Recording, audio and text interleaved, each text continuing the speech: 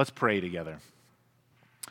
God, we do give you thanks for your generosity that you express to us through the generosity of people in our church, through the generosity of Scottsdale Bible Church and their incredible kindness to us. And Lord, if this is something that you're doing, then we ask you to continue to open doors and continue to do things that are far beyond what we would dare to ask or even imagine.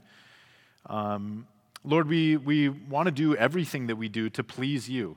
And so if this is the direction that you would have us go, then just make that clear and put it on the hearts of your people in our church so that we know that. But Lord, we thank you that your kingdom is not about buildings and growth campaigns. Your kingdom is about the glory of Jesus Christ expressed in the lives of his people. And so we pray that you would build your church as you make us like your Son Christ, through the power of the Holy Spirit at work in us, through the love of the Father, through obedience to Christ, as Peter is going to tell us. Lord, more than anything, we long for that work to be done. And so would you use our church to that end? And as the glory of Christ is displayed in our lives, Lord, we pray that that would just pour out into our community and that people would look at the treasure that we have in Jesus as we follow him and they would say, I want that.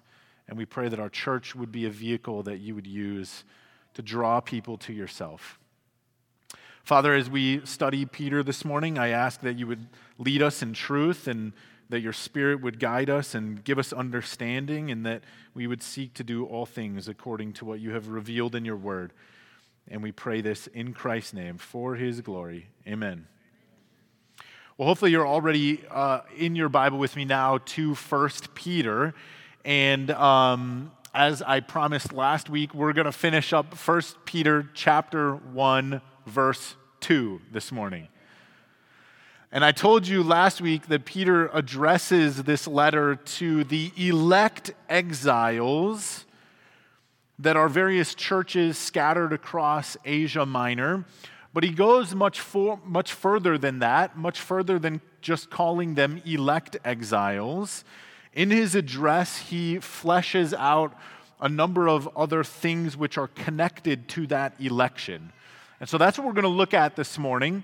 Let me read with you verses 1 and 2 of 1 Peter again. It says, Peter, an apostle of Jesus Christ, to those who are elect exiles of the dispersion in Pontus, Galatia, Cappadocia, Asia, and Bithynia, according to the foreknowledge of God the Father, in the sanctification of the Spirit, for obedience to Jesus Christ, and for sprinkling with his blood, may grace and peace be multiplied to you. The first thing that I would love for you to see this morning is kind of the flow and the movement of what Peter writes here. So for the sake of clarity, if we remove the different cities or regions that he mentions there, then the opening of his letter sounds like this. To those who are elect exiles, according to the foreknowledge of God the Father, in the sanctification of the Spirit, for obedience to Jesus Christ, and for sprinkling with his blood. These are profoundly Trinitarian verses or words that move from God the Father through the Spirit to Jesus Christ the Son. Do you see that? You know, people will say the word Trinity doesn't exist in the Bible, and yet the Bible is very clear on this. Our God is one God in three persons, and we see it clearly in verses just like this. Peter seeks to point his audience to a God at the beginning of his letter who is three in one, who in three persons and one unity has worked to secure their salvation. And so he moves from the past, the Father's foreknowledge, to the present with the Holy Spirit's sanctification, into the future where, because of the sprinkling of Christ's blood, all things will be done according to the will of Jesus. God's people will obey him, which is to say that we're brought into this relationship with God through the atoning work of Jesus, whose blood paid the debt that we owe to God so that we might be made right with God and called children of God. But that work does not begin actually with Jesus on the cross. Peter tells us that we were elected into God's love according to the foreknowledge of God the Father. That happened before time. And again, in the present now, we're being sanctified, and in the future, we can expect complete obedience to Jesus Christ. And so do you see how Peter kind of views our salvation here? Not as one particular moment in time when we got saved, but as this thing that encompasses all of our lives, all of history, all of time and eternity, worked out by all three persons of the one true God, from before the foundations of the world, through this life and into eternity. Now you might ask, all right, who cares? Grady, isn't this just theology? I have to go buy eggs this week. I have to deal with my parenting problems that I'm struggling with. I have to face a cruddy boss at work.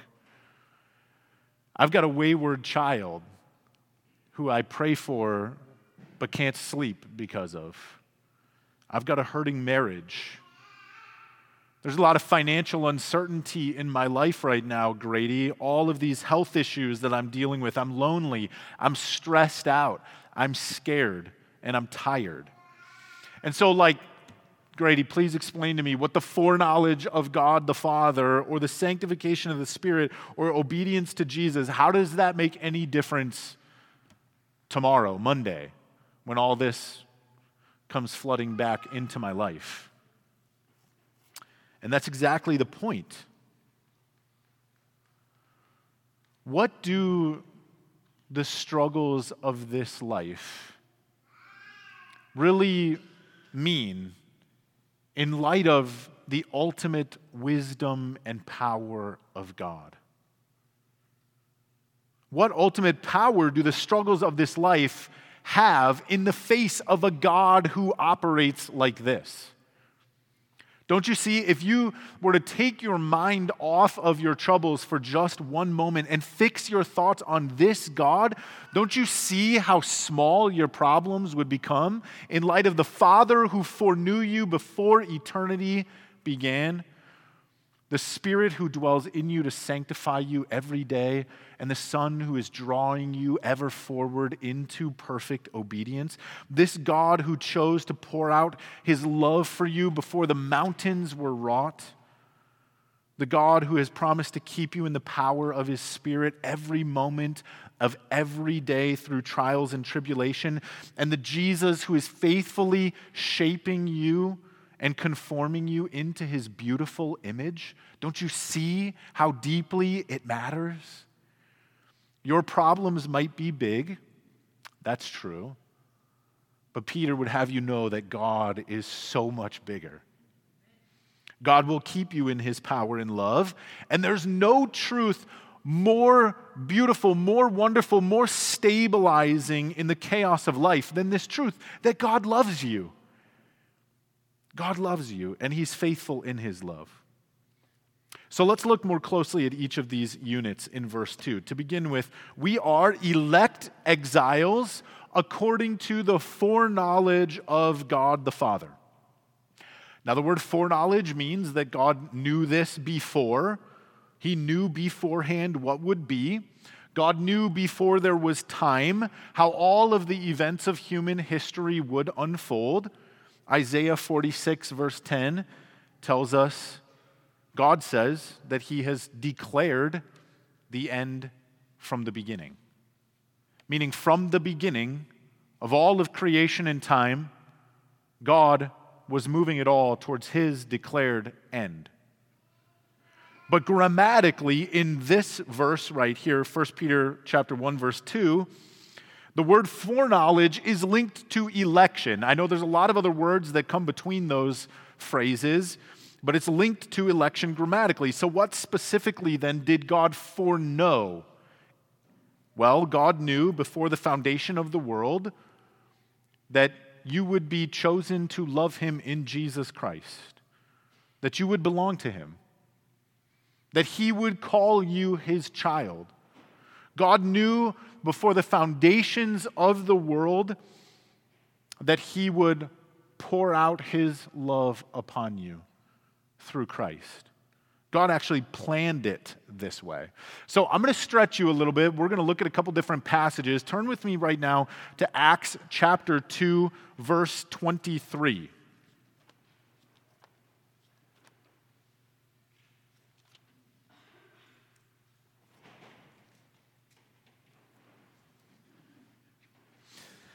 Acts chapter 2, verse 23.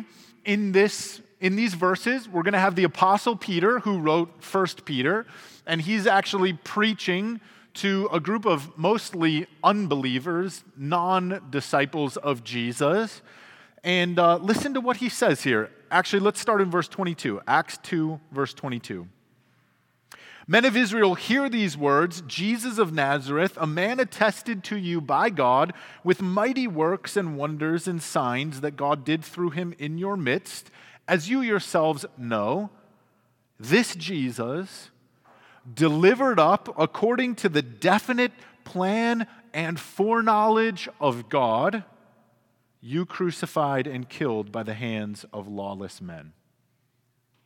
Now, the reason I brought you to this verse is because it has the same word, foreknowledge. It's the same teacher, Peter. But in this verse, God's foreknowledge is linked to what? God's definite plan.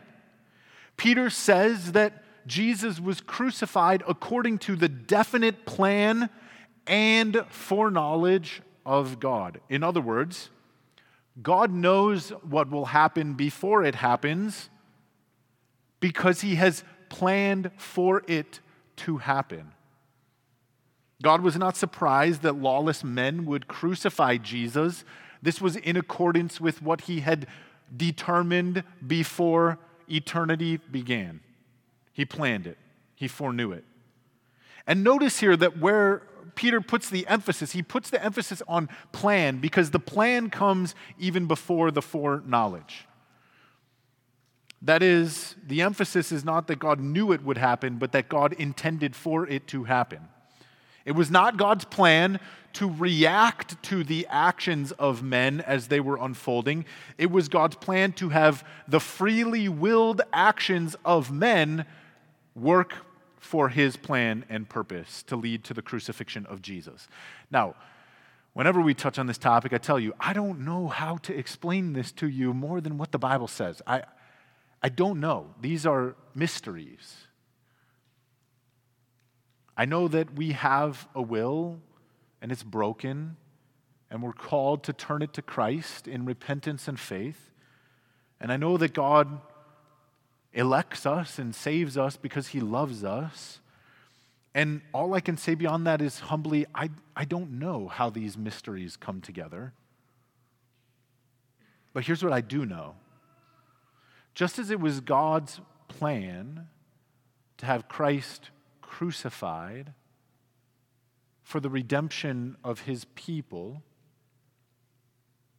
and God was not reacting to man's actions. No, God was acting before time began to bring about his purposes. In the same way, it is not God's plan to just react to the chaos of your life.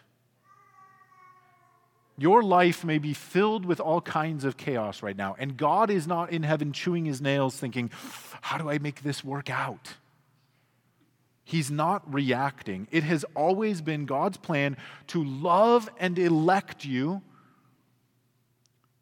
so that you would have faith in Christ and so that he could keep you in his love. That's beautiful. Let me show it to you a little bit further. Turn to John chapter 17, the Gospel of John chapter 17.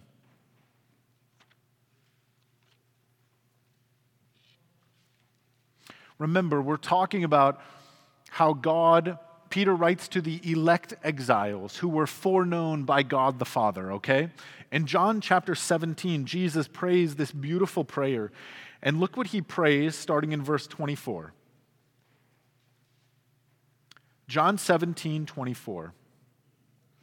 Jesus says, Father, I desire that they also whom you have given me may be with me where I am, to see my glory that you have given me, because you loved me before the foundation of the world. O righteous Father, even though the world does not know you, I know you, and these know that you have sent me. I made known to them your name, and I will continue to make it known, that the love with which you have loved me may be in them, and I in them.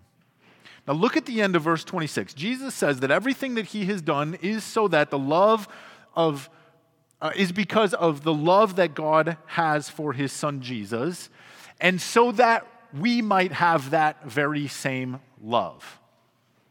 But now look back up at verse 24, where we're told about what kind of love this is.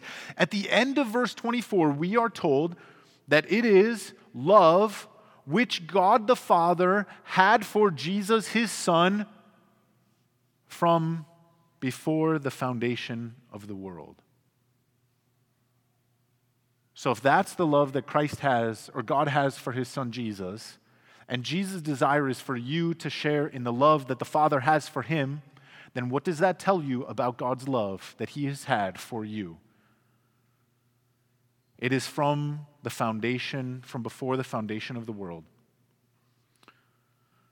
The love that God the Father has for you is not only an unending, never-failing, unceasing, relentless torrent of unstoppable, immeasurable love poured out every single day of your life, but he has loved you with the same love that he has loved his Son Jesus from before the foundation of the world. And with that love, he elected you to belong to him with foreknowledge, knowing beforehand that you would belong to him and he would keep you and he would safeguard you through all the hardships and trials and temptations of this life. Friends, that is a deeply profound, incredibly humbling, heartwarming truth. If you would just take some time to stop and think about it. God, from before the foundation of the world, had his heart set towards you in love, the same love with which he loves his very own Son. One last verse on this. Turn to Revelation 13.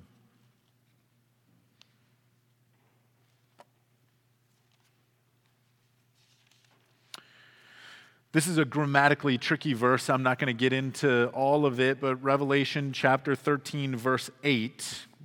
I just want to point out one thing.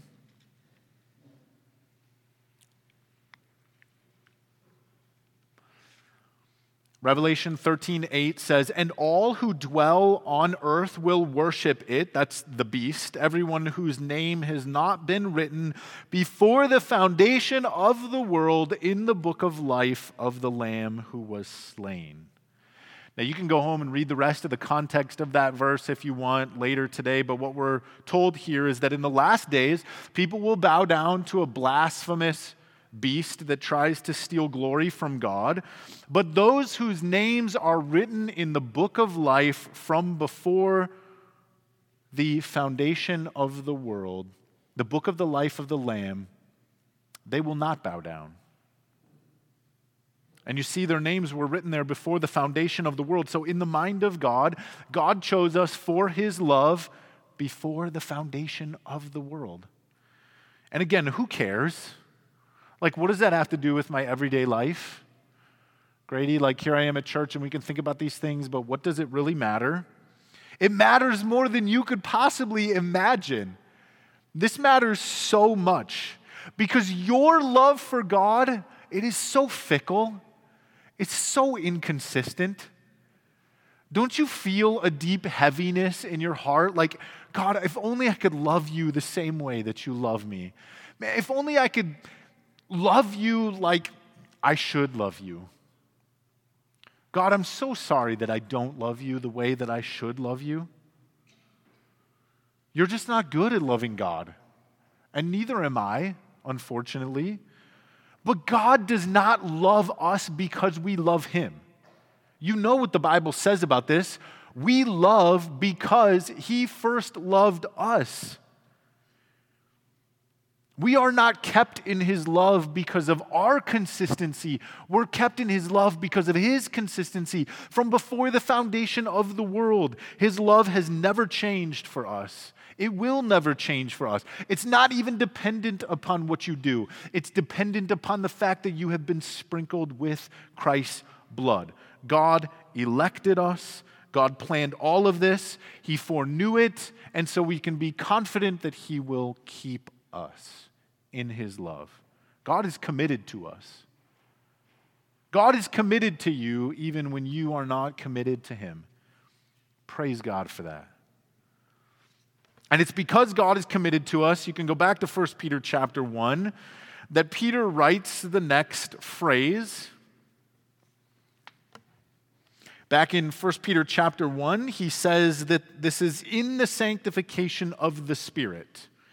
God's love for us to elect us and know us before the foundation of the world guarantees not only his love for us, but our sanctification in the Spirit. Sanctification simply means holiness. God's plan is for us to be made holy like he himself is holy. And Scripture speaks of God's work to make us sanctified or holy as both a completed work that has been done, a past reality that's already accomplished, and also a present ongoing process. We have been made holy by virtue of Christ's death. We've been made holy because the blood of Christ was shed to atone for our sin and make us right with God.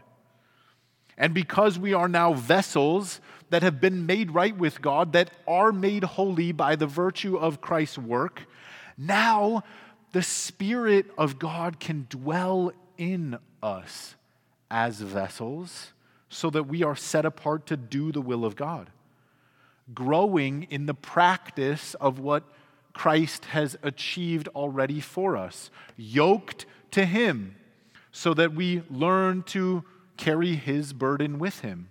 In other words, you are holy by virtue of Christ's work, so therefore, live as if you are holy because the power of God's Spirit is at work in you to make you walk in righteousness. Don't give yourself over to sin and lawlessness because you've been sanctified. True, we are not yet what we will one day be. We are not yet fully made into the image of Christ the way that we would hope in eternity. But the Spirit of God still resides in us even now to fill us with the love of God, drawing us ever forward into greater faithfulness to him. The Spirit abides in you so that you might abide in Christ.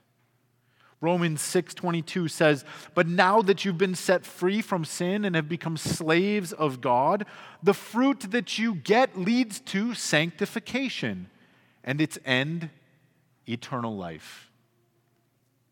So God, the Father who loves us, gives us his very own Spirit so that we might put the power of his grace to work in order to be like him.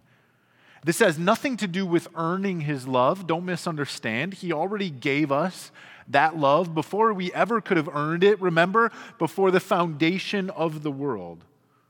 But having received that love, we respond to it through the Spirit to walk in holiness and righteousness as grace is poured out on us.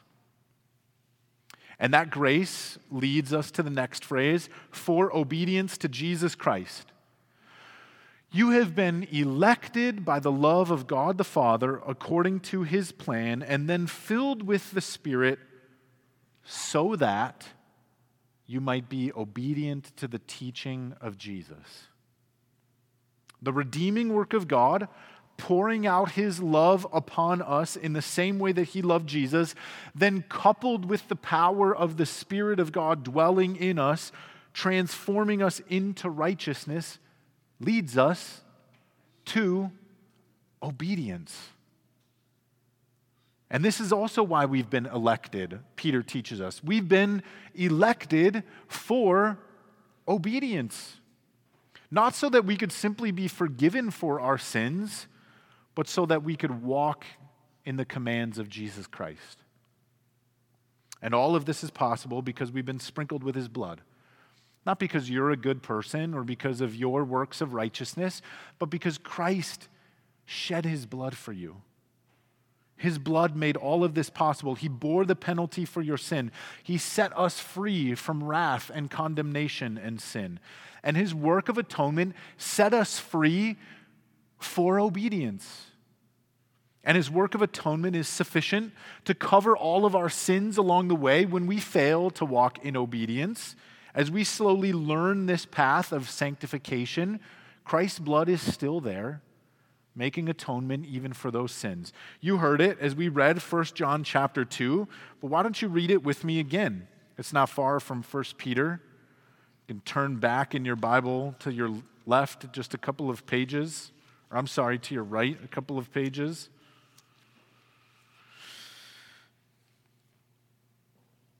1 John chapter 2, verses 1 through 6. My little children, I'm writing these things to you so that you may not sin. There it is. John is teaching the same thing as Peter. All of this grace that you've been given, all of this sanctification that is yours, it's yours so that you may not sin. But if anyone does sin, we have an advocate with the Father, Jesus Christ the righteous. He's the propitiation for our sins, meaning his blood was shed to atone for our sins. And not for ours only, but also for the sins of the whole world. God's desire is that all people would repent and come to him and find redemption. God takes no pleasure in the death of the wicked. Verse 3, and by this we know that we have come to know him if we keep his commandments. Whoever says, I know him, but does not keep his commandments is a liar, and the truth is not in him. But whoever keeps his word, in him truly the love of God is perfected. By this we may know that we are in him. Whoever says he abides in him ought to walk in the same way in which he walked. We've been elected for obedience to Jesus Christ by the grace we've received through the sprinkling of his blood. And we've been filled with the Spirit and elected in God's love so that we might not sin going forward, so that we might walk in the same way in which he walked, because his life is at work in us every day by grace. And if and when we fail, then we find that Christ, our advocate, is there with us. His sprinkled blood continues to cover our failures. So listen, God has made every provision for you as a Christian. He loved you. He elected you. He atoned for your sin. He's given you the power of Christ. He's made obedience possible. He's taught you with his word. He's opened up to you the kingdom of heaven by grace. His love is secure from before the foundation of the world, unshakable. His Spirit is with you to sanctify you, to lead you, and conform you to the holiness that he expects. And he's already even provided the holiness by grace, because we have been sanctified. We're covered in the blood of Jesus and forgiven for our sins and failures. And the result then is that we walk in obedience. Now again, you might ask, what difference does it make?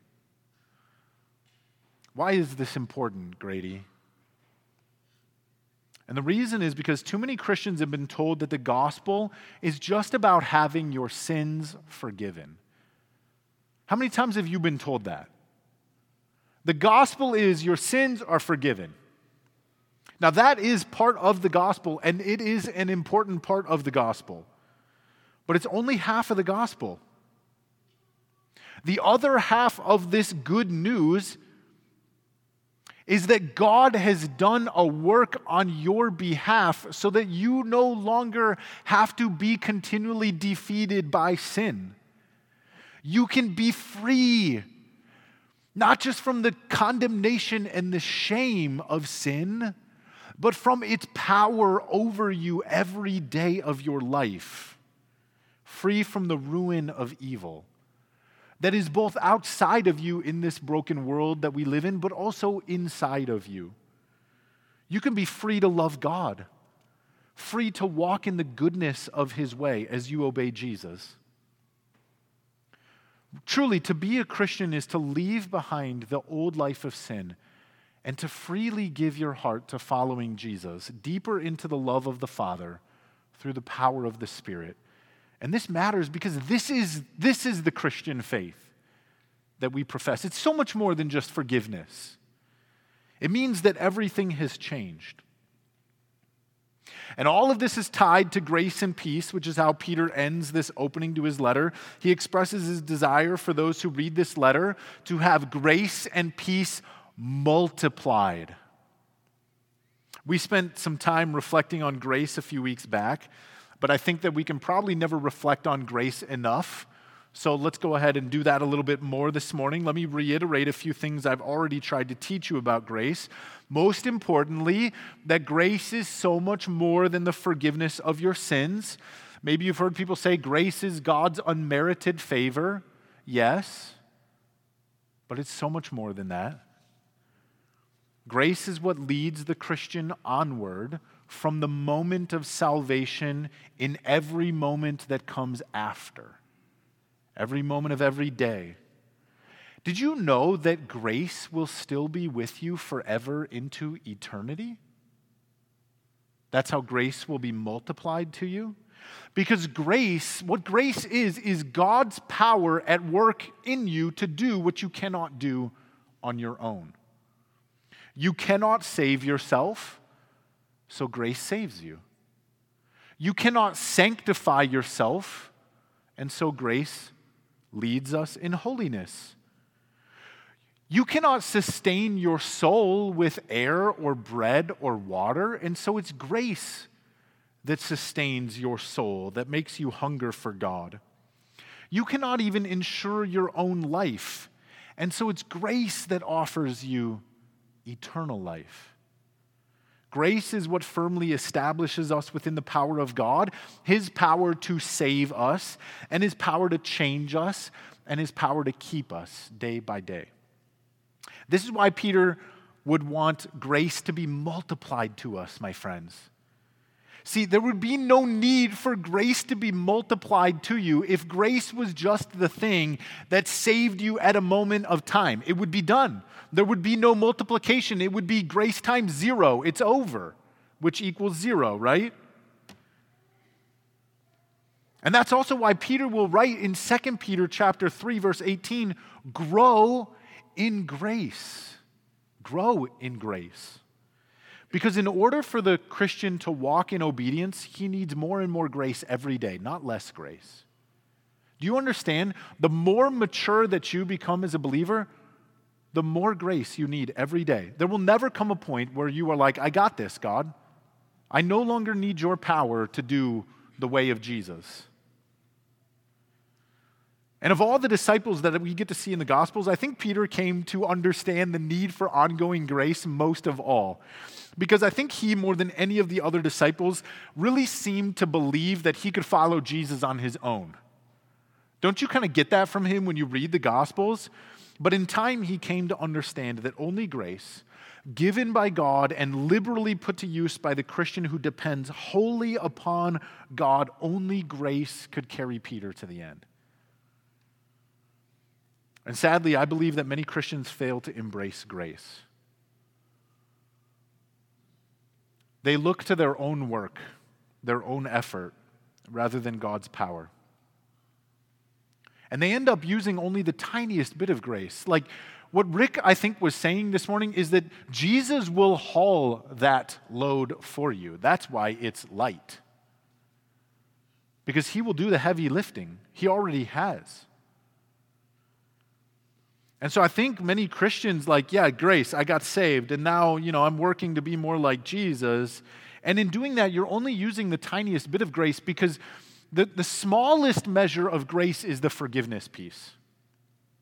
God's grace given to us in forgiveness is extremely important, but I think actually it's only the smallest of grace. Tidal waves of grace are given to those Christians who walk in obedience. It's not hard, I think, to come to God and say, forgive me. But it is difficult to come to God and say, I want to obey. Make me obey. The fruit that comes from abiding in Christ is all the fruit of grace, which is why Jesus says, bear fruit, but apart from me, you can do nothing. The author Dallas Willard says that Christians who walk in obedience burn grace like a 747 burns jet fuel. Because all of that holiness and righteousness and obedience comes from living in grace, in the power of God at work in us to do what we could not do on our own. And Peter would have us receive that grace in ever multiplying amounts. And Peter is also concerned with peace, so his desire is for grace and peace to be multiplied to us. I think that peace multiplied in our hearts is really just the byproduct of grace. Grace multiplied gives birth to peace multiplied. No longer do we feel the frustration of always being defeated by sin.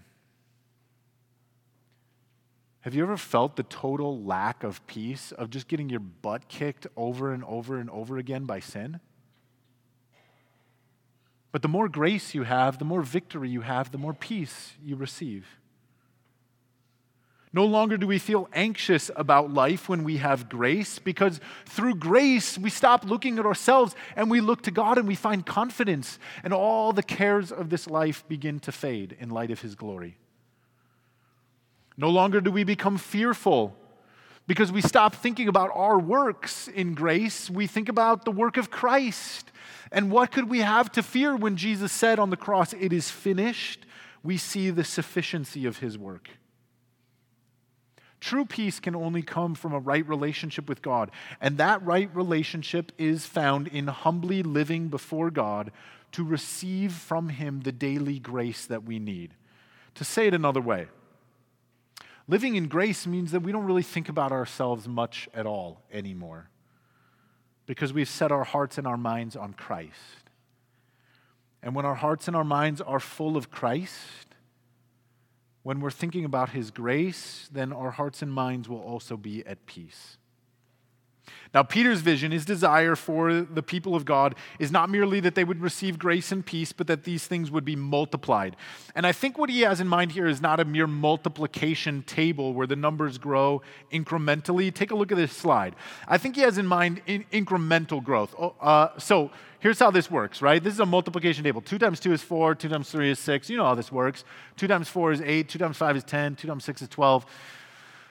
I don't think that's what Peter has in mind. That's too puny in light of this God who foreknew you and loved you before the foundations of the world.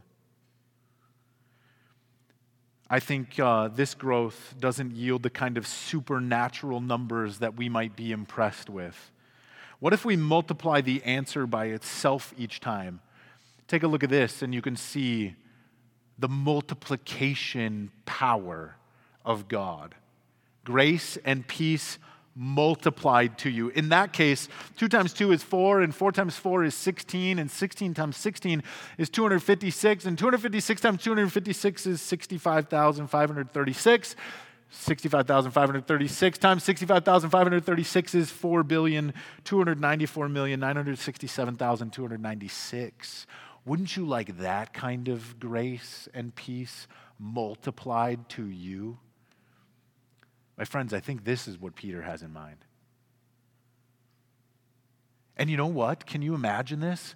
What if it doesn't end at the end of this life? What if this is what eternity is? Grace and peace multiplied by itself forever, endlessly, to the glory of God. I believe this is ours to receive through Christ. And you know what I find really cool about these first couple of verses in Peter, and I'll end with this, I promise. You can't see this in English, unfortunately, and I hate to do this as a preacher, like your English Bible is awesome, but sometimes there are some things that you might not pick up grammatically just reading the English. And what's fascinating about these first couple of verses 1 and 2 in 1 Peter 1, is that there's no verb. There's only one verb in these verses, and it comes at the very end. So Peter writes this long introduction, and of course, English, in order to translate this, has to put a verb in here. Like, our language doesn't work like this. But in Greek, there's no verb until you get to the end. And do you know what the verb is? See, verbs are action words like run or jump or eat or laugh. And Peter leaves us waiting for that verb until the very end. The verb is be multiplied. In other words, that is emphatic, my friends.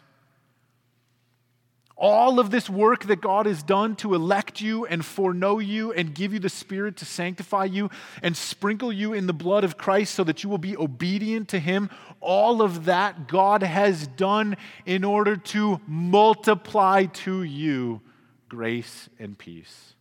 All the emphasis is there.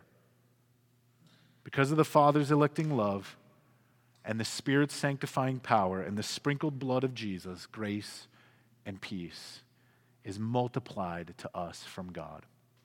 Let's pray. God, would you give us a taste of this grace and peace multiplied to us, not intellectually, not mentally, but experientially. Lord, would you cause our hearts to just rest in the finished work of Jesus? Would you give us encouragement in the sanctifying power of the Spirit? Would you give us great, deep joy in the electing love of the Father? Lord, would you pour out your grace on our lives in ever-increasing ways to the glory of Jesus? Amen.